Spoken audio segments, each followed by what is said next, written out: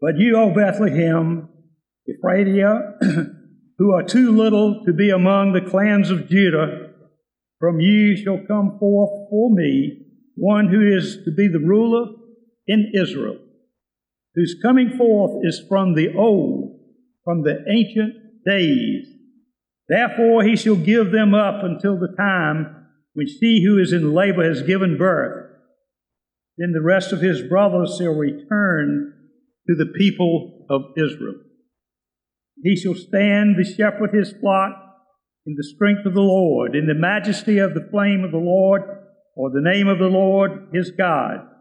And they shall dwell secure, for now he shall be the great to the ends of the earth, and he shall be their peace.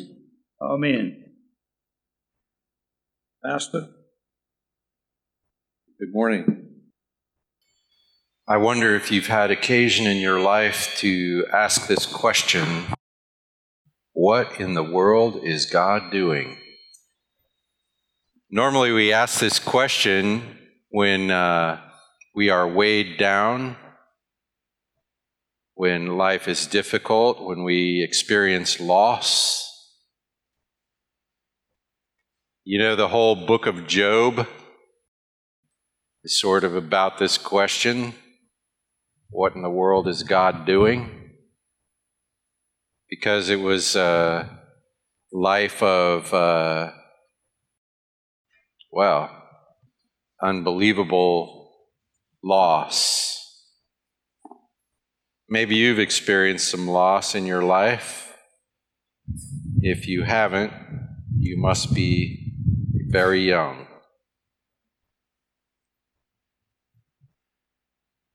Life gets on your back. And we all live dying. What in the world is God doing? We can ask this question. Philosophers can ask this question. They sometimes use this question to try to deny the fact that there is a God. I mean, just look around at the suffering and the evil.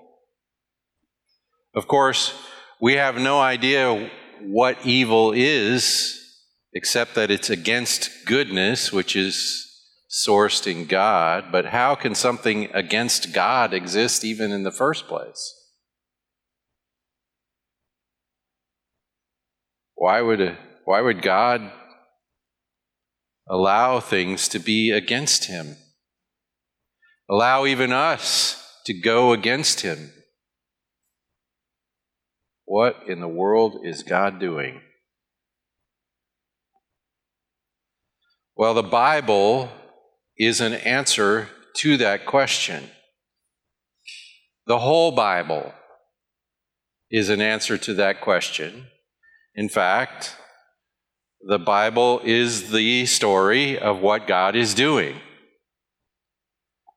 What he has done, what he is doing, what he will do. It is in the Bible that we read that the Son of God is the one who carries history from its beginning to its conclusion in him. He's the source of it all. He's the conclusion of it all. And he's the one who brings it from the beginning to the end. It is, in fact, a story of him, the Son of God, and he is the answer to the question, what in the world is God doing? That song Mariella sang was so good, so fitting. What is he doing? The answer to that question is the good news. You see, the world which God made, the story which God is telling, he is the author of history. History on the grand scale of nations and kings and rises and falls of societies. He's the author of that history, and he's the author of your history. the one that you sometimes think doesn't really matter. And sometimes it's your personal history that you think is the biggest deal on earth when really it's no big deal. But he's writing it. And if you are his child,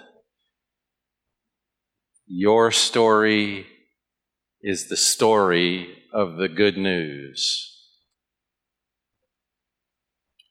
The story in which Christ sacrifices his own life as a substitute for yours, reconciling you to the living God whom you have offended beyond your imagination. And yet in Christ you become his beloved child. The good news. That's the story. That's the story of your life. I love the way that song put it. I believe your word. I believe what you say. And here in this church, we believe what God says, whatever else anything else might indicate to us. If God gives his word, we believe it to be true, and we rely on it individually, personally, and together as the body of Christ. When God answers the question, what in the world is God doing? We believe what he says. Now, we've been going through this series, With God We Live, that we call a quick start guide to the Christian life at International Bible Church. And this is intended to be an overview. We started with what we believe, our theology, what we believe the Scripture teaches. And those beliefs result in a certain set of values, which we've been talking about up until now. A certain set of values that we have printed in our bulletin every week. We live with God. We live with God. We live with God. We regard God himself to be the prize of life, not something else that God provides. I sometimes say if I receive some good fortune, maybe I get a big, giant donation to the building fund. And I say, what a blessing. And I'm not wrong, because every good and perfect gift is from above and comes down from the Father of lights, and it is a blessing to have any good fortune. If you go to the doctor and he gives you some medicine and you get well, blessing. I don't know if you know this, but God invented all of the chemistry upon which medicine is based. And so if the doctor can give you something which makes you well, God gets the credit. And that is in fact a blessing. But none of those things are the blessing. And sometimes we can be distracted from the blessing by a blessing. Sometimes we think what God is good for is what God gives that's other than God. That what God is good for is good health or a nice family or a successful career or a blah, blah, blah, blah, blah. But the thing God gives you that is the prize is himself. Himself.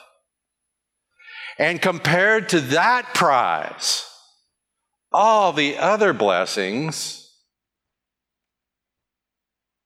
are barely detectable. If God gave you $1 million tomorrow compared to the prize of himself, it's the same as if he gave you a nickel. The prize of the gospel is fellowship with the living God. Now today we've come to the point of mission. That's why we're asking the question, what is God doing? We've come to the point of mission in our discussion. We've moved from belief to values to, therefore, what is the mission of the body of Christ, the church? What in the world is God doing? And the thing about our mission is that it's not our mission. In the theology world, we like to, say things in Latin, and we like to say things with giant big words. That way we look smart compared to everyone. And we hope that means you'll keep paying attention to what we say, because we sound like we know what we're talking about. But in theology, there's a term for this. It's called Missio Dei, the mission of God. God is the missionary. God is the first missionary. God is the missionary upon which all the mission work ever done is based. In fact, all of our mission is only our participation in His. God is on a mission from the beginning. He announced it when He said, "Let us make man in our image according to our likeness." And when He said to those people, Adam and Eve, "Be fruitful, multiply, fill the earth." What are they filling the earth with? His image. He's on a mission. And they, of course, collapsed. This was all in the story He's telling. It didn't surprise Him that day when Adam and Eve sinned. They said, okay, right on time. They sinned, and He is on a mission to bring fellowship with Him back to humanity in His Son. And so His Son is born. Oh my gosh. What? Bob noticed our sign, Jesus is born. That's not just a Merry Christmas. That's not just a Happy Holidays to you and yours greeting. It is the declaration of the single greatest thing that has ever happened. Jesus is born. Jesus is not just the Son of God, He's born. It is the greatest possibility. In fact, no one would have imagined it possible if it had not happened. The very Son of God, the eternal God, the creator of all things, is born. One of us. God is on a mission.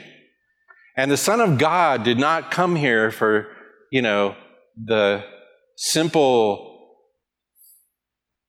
happiness of a baby arriving, which is often how many people celebrate His birth.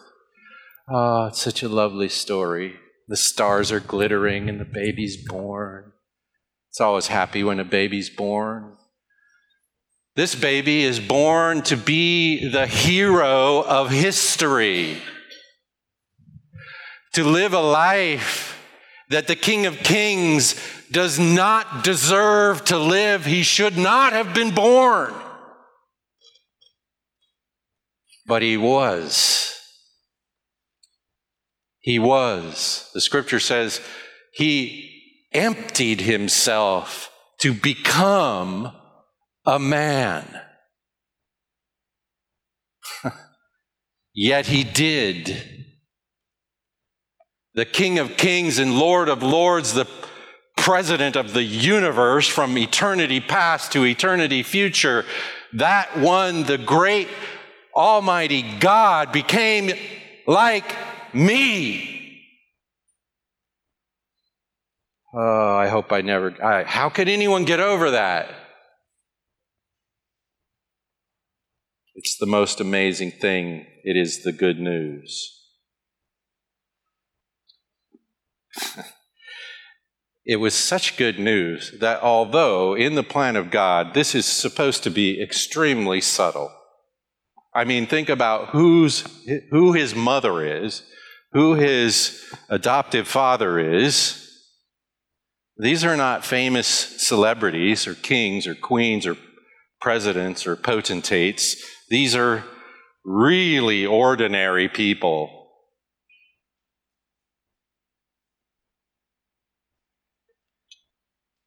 And let's think about the announcement. God's plan is humble of humble. This child is born into a situation in which there is no place to lay him down except a feed box. I imagine there was an argument in heaven. Not really, but let's imagine. Because I imagine the angel saying, he deserves better. I mean, come on, Father, Lord. He's not their Father. God, Almighty, Holy One. Come on. Let us shout and sing and announce this amazing good grace that you are showering on these people.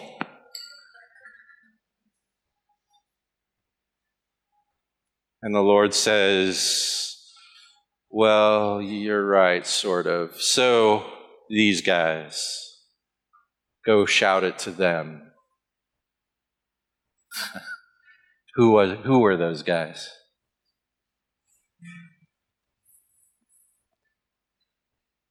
Well, shepherds. Now, when we think of the Christmas story, we think, oh, the shepherds laying on the hillside, warm and cozy around their campfire, and oh, isn't it lovely? No. Shepherds are not lovely. Shepherds stink. Shepherds are poor, lowly people, humble people. It's as though the Lord says, wow, I better not go there. If I pick out a profession, I'm going to hear something. I don't know who you think is in the low position in society in terms of the work they do. But if we were first century Israelites, it would be shepherds. And so the Lord's announcement is to a bunch of people who don't deserve it.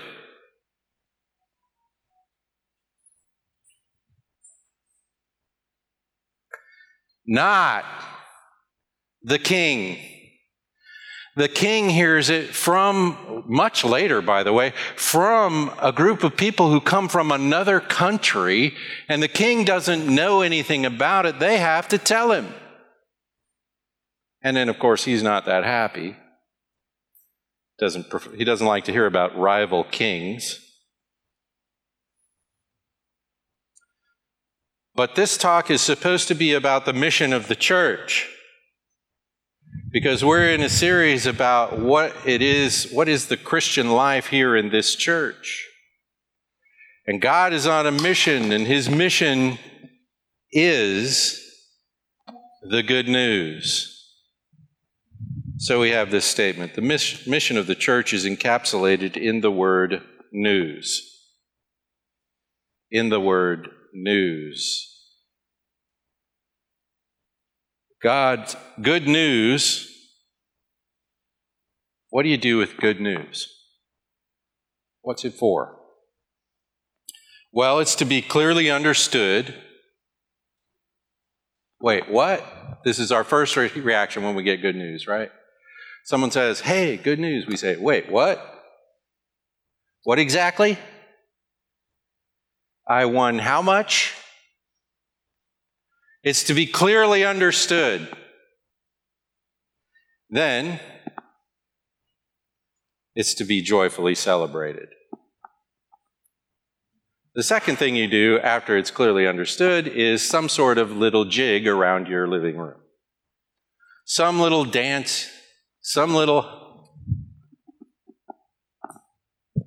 You can see this at every sporting event, because every sporting event is, at any given moment, good news for one side and bad news for the other side. And so on one side, you see the nature of the reaction to good news, and on the other side, you see the nature of the reaction to anxiety, worry, trouble, bad news. And on the good news side, people are jumping up and down, shouting, clapping their hands, singing even. How funny it is that outside of this isn't really true in the United States, but everywhere else in the world, teams have songs. And the fans sing the songs, especially when the team wins. When the team wins, they're singing the song all the way back to their house. And maybe for a few hours afterwards. We sing the song, we clap our hands, we jump up and down, we shout. This is how people respond to good news. Good news is to be celebrated. Good news is to be fully trusted.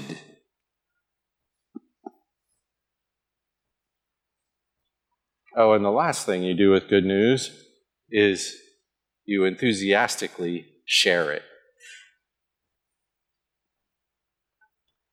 This is what we do for each other and anyone who happens to be around us.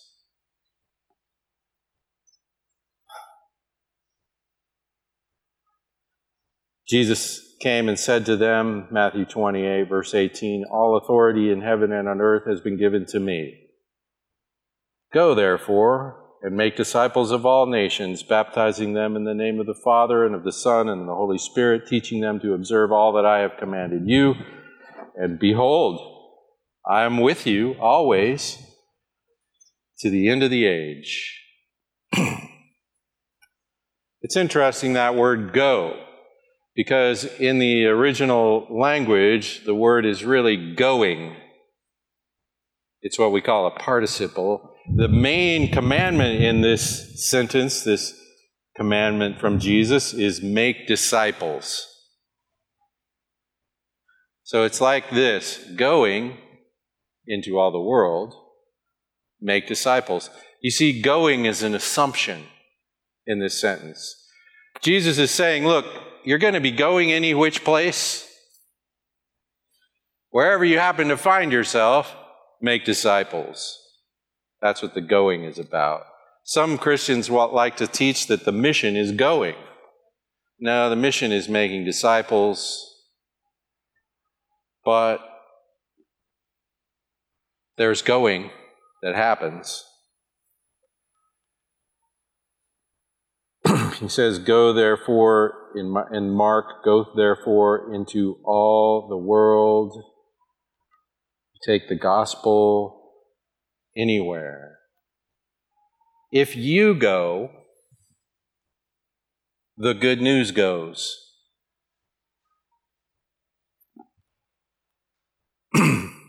In Acts chapter 1, verse 8, Jesus said, but you will receive power when the Holy Spirit comes upon you, and you will be my witnesses in Jerusalem, in all Judea and Samaria, and to the end of the earth.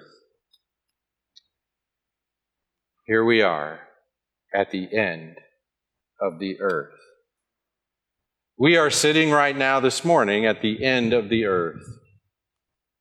It would be hard to get much farther away from Jerusalem than we are. And yet the gospel is here because people with the gospel came here. And wherever they went, they understood, celebrated, trusted, and shared good news. Because what else could they do? I mean, you can't do it if you have good news. You do these things. No one has to say, hey, you should clearly understand how good this is. No one has to tell you to do that. You just do it. And if the good news is in this book, and I can read it, I am going to read it. I'm going to want to understand it even deeper, because this good news is deep. And I can understand it like this, or I can understand it deeply. And the deeper I understand it, the more happy dancing I do. The more I joyfully celebrate it. And the more I joyfully celebrate it, the more fully I trust it. I rely on it. And the more enthusiastically I share it. This is what we do. You can't help it.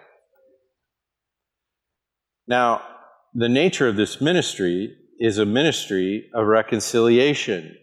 We engage in a ministry of reconciliation. If you ask the question, what is the gospel, and you want a one-word answer, the answer is reconciliation. That is the good news. It is a restored relationship to God Almighty. In spite of how you have treated Him, He will graciously receive you into His fellowship on the basis of the finished work of Christ on the cross.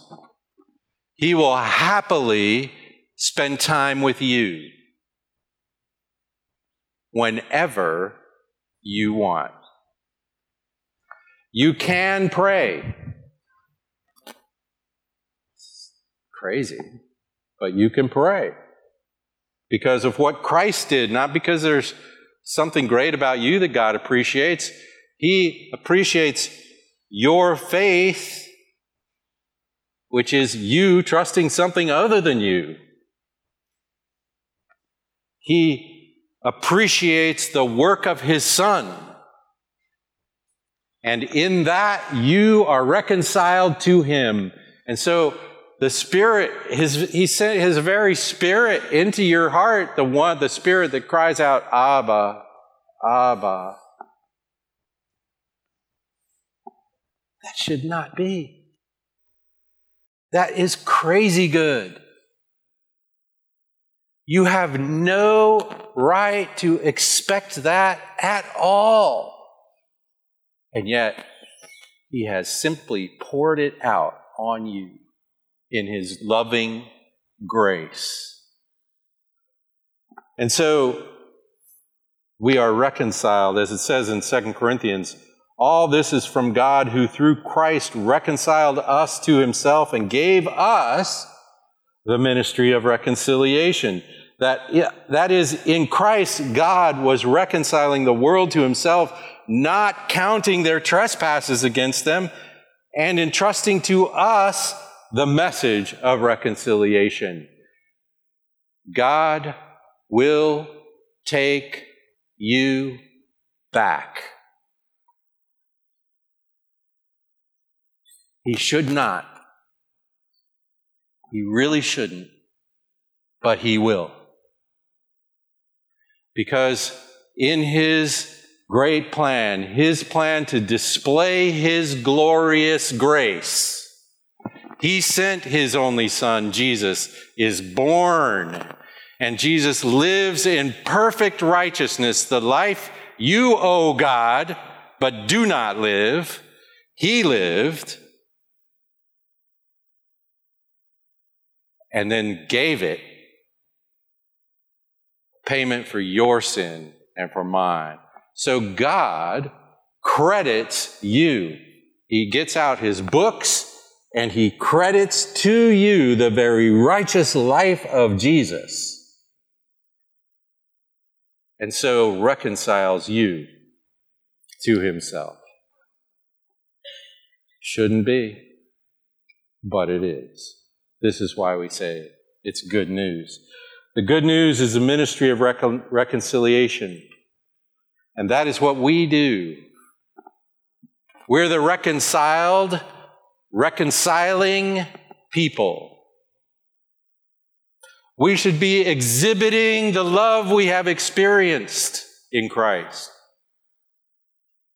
not holding sin against.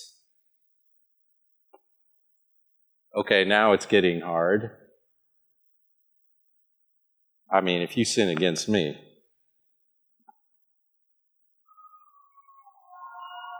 you know, because that's true about me, I'm that guy in the parable. You remember the parable? The parable where the guy owes the king like $1 million, and the king drags him in, and he says, okay, I'm throwing you in prison. You owe me $1 million. And he begs and pleads and cries and moans and says, oh, please, please, please. And the king says, all right, I'll forgive your debt. I don't need your money. And that guy, having been forgiven by the king, goes out and he's walking down the sidewalk whistling a happy tune because he's been forgiven. And he comes across a guy who owes him 50 cents. And he grabs the guy by the collar and he says, hey, pay me my money or I'm going to have you thrown in prison. That's me.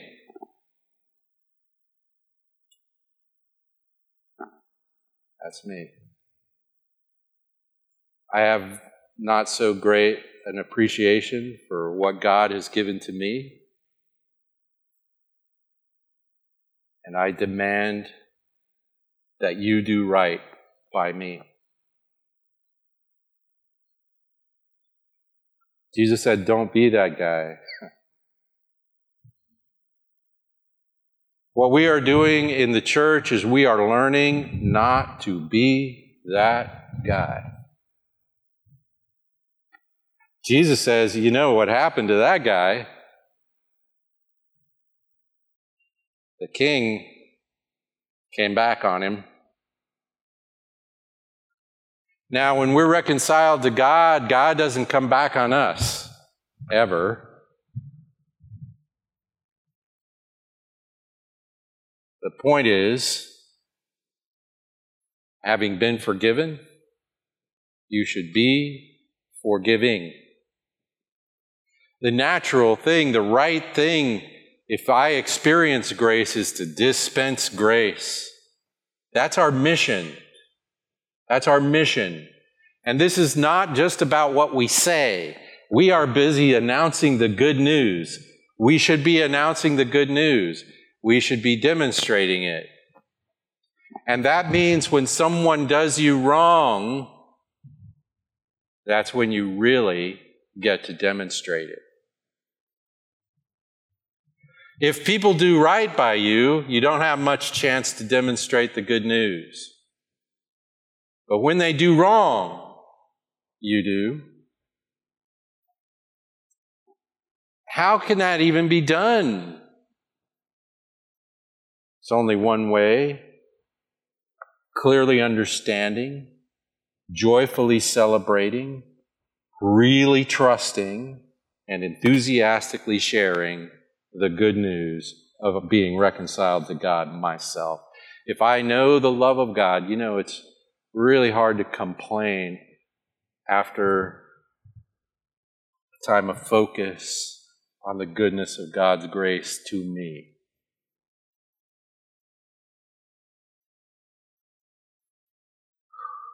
The ministry of reconciliation involves building real friendships and communicating the message. We are His witnesses, according to Acts 1:8, which we read. We have experienced the joy of salvation through faith in Christ, so we are in a position to testify to the goodness of God's grace.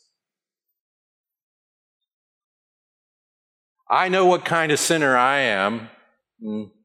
I know it reasonably. I know it better than you. You know what kind of sinner you are. The more I see the reality of the great gap between my righteousness and the righteousness of God, the more I collapse under the goodness of His grace. And the more I experience that, the more I can talk about it clearly.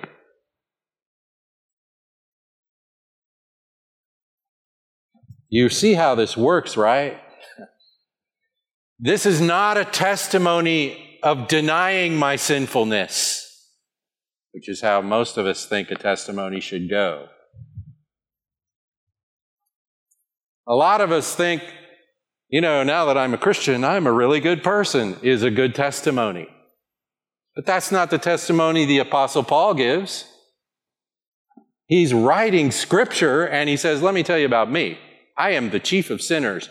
And he was not kidding. He was not exaggerating for effect. That is how he thought of himself. And he didn't say, I was the chief of sinners and then Jesus found me and now I'm barely a sinner at all. He did not say that. He said, the more I come to understand the righteousness of Christ, the more desperate I become for the grace of God in Christ. I'm not getting better. He probably was actually getting better, but his understanding of the distance between him and God is getting higher and greater.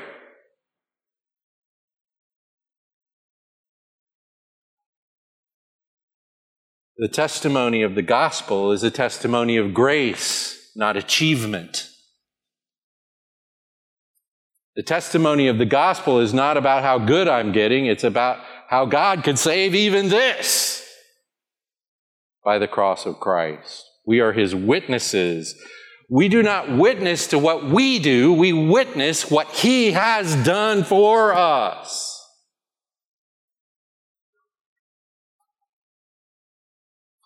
We are in a position to testify to the goodness of God's grace, sharing in words and deeds. It's who we are. Sinners, saved by grace. Rebels, reconciled to the living God.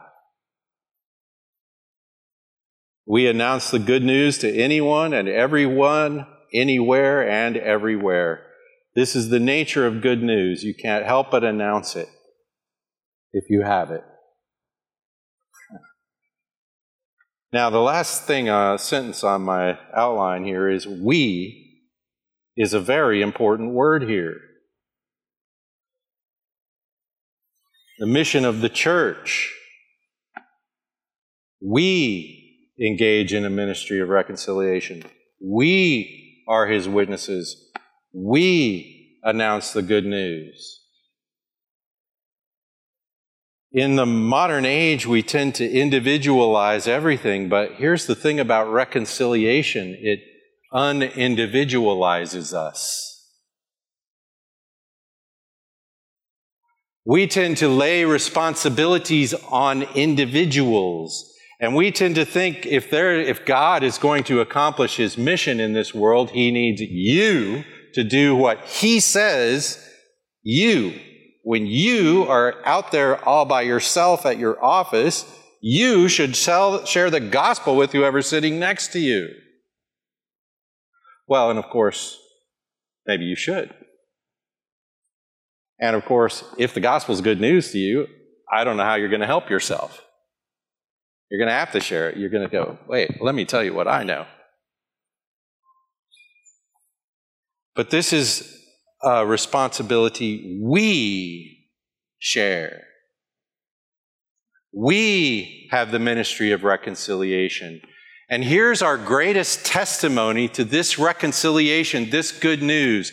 It is what we do when we are here in this room together on a Sunday morning. That is the biggest witness. It is how we love each other. Jesus said, "This is how everyone will know you're my disciples, if you love each other, if you love the people you're with in the body." Now, of course, we love them too, but what they witness is what happens in the community of the body of Christ. And they come in here and they go, "Wow, look at how these people take care of each other. Look at how these people love each other. Look at how these people forgive each other. Look at how they stay together, even when that should have caused something to come apart. Look at that. Look at that. These people must be with Jesus. That's how he was." That's the testimony. We is a very important word here. Also, we each, and we're going to talk about this next time in this subject called activity. We have this mission. What do? We, each one, have different skills, different abilities, different inclinations, different personalities, different characters.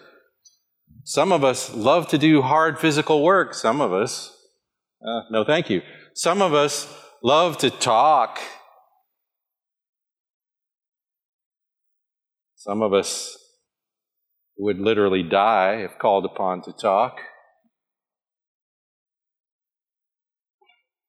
So we work together on this ministry of reconciliation, this ministry of announcing the good news, this ministry of being the good news people. And here is the single most important way we are together the good news people. We pray. We recognize who is the provider and who isn't. God is not looking to you to accomplish his mission. He's letting you in on it. You see the difference? God has not given to the church his mission as though we are to carry it out and it's on us. God is carrying it out and he will not fail, and we can participate. The whole thing is a dance, everyone. The whole thing is a party. The whole thing is a celebration. What is our witness except us going around in the world dancing with the joy of our salvation in front of people, making them all think we're a little bit insane because we have no right to be that happy. But we know God, our Abba. How can we not? How do we resist our feet from dancing?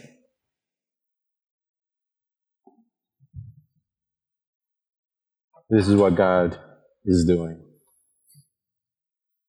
We ask the question, what in the world is God doing?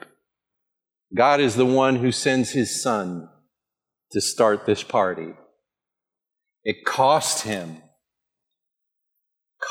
in ways we cannot even begin to imagine. Yet we are the recipients of his good grace.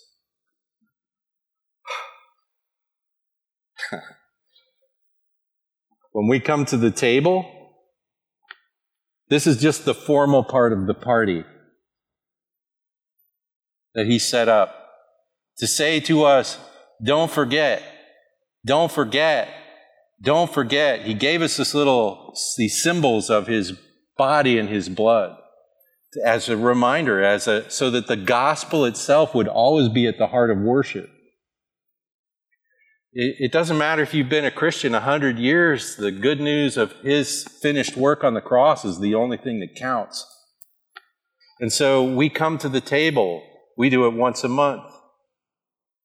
We come to the table, we come back, we do this thing, we get so used to it, it loses its meaning. We keep on doing it. Why? Because the very nature of the good news is it's something you simply get.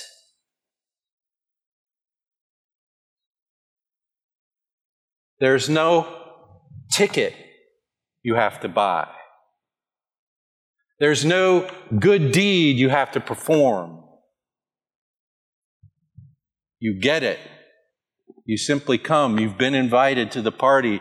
And in Christ, you simply come and receive it. Some people like to, make sure they've cleared up all their sin before they come to the table. Let me tell you, you can't clear up all your sin before you come to the table. You come to the table because Jesus has cleared up all your sin already. Even the ones you don't even know. So what you confess is not your promise to quit sinning in some particular way you're struggling with. What you confess is the body and the blood of Christ, which purchases your place at this table. We are the good news people. That's our mission. Just be who God has made us to be, the ones who call him Abba, the ones who have been reconciled. And so we come. Father, we give you thanks for your unbelievable goodness to us. Lord, it's impossible to make sense out of it. And yet we know it is a plan of your great glory, that we have been purchased to the glory of your grace, to the praise of the glory of your grace. You've reconciled us, you've raised us from the dead, you've brought us in. Lord, I pray that more and more this should so occupy our hearts and minds that we'd be those crazy, happy Christians everywhere we go. People would find it undeniable. They would see it in us all the time. They would hear it from what we say, but they'd see the truth of it in the way we live. Lord, we thank you for the table, for these reminders, for the bread and the wine. We give you thanks.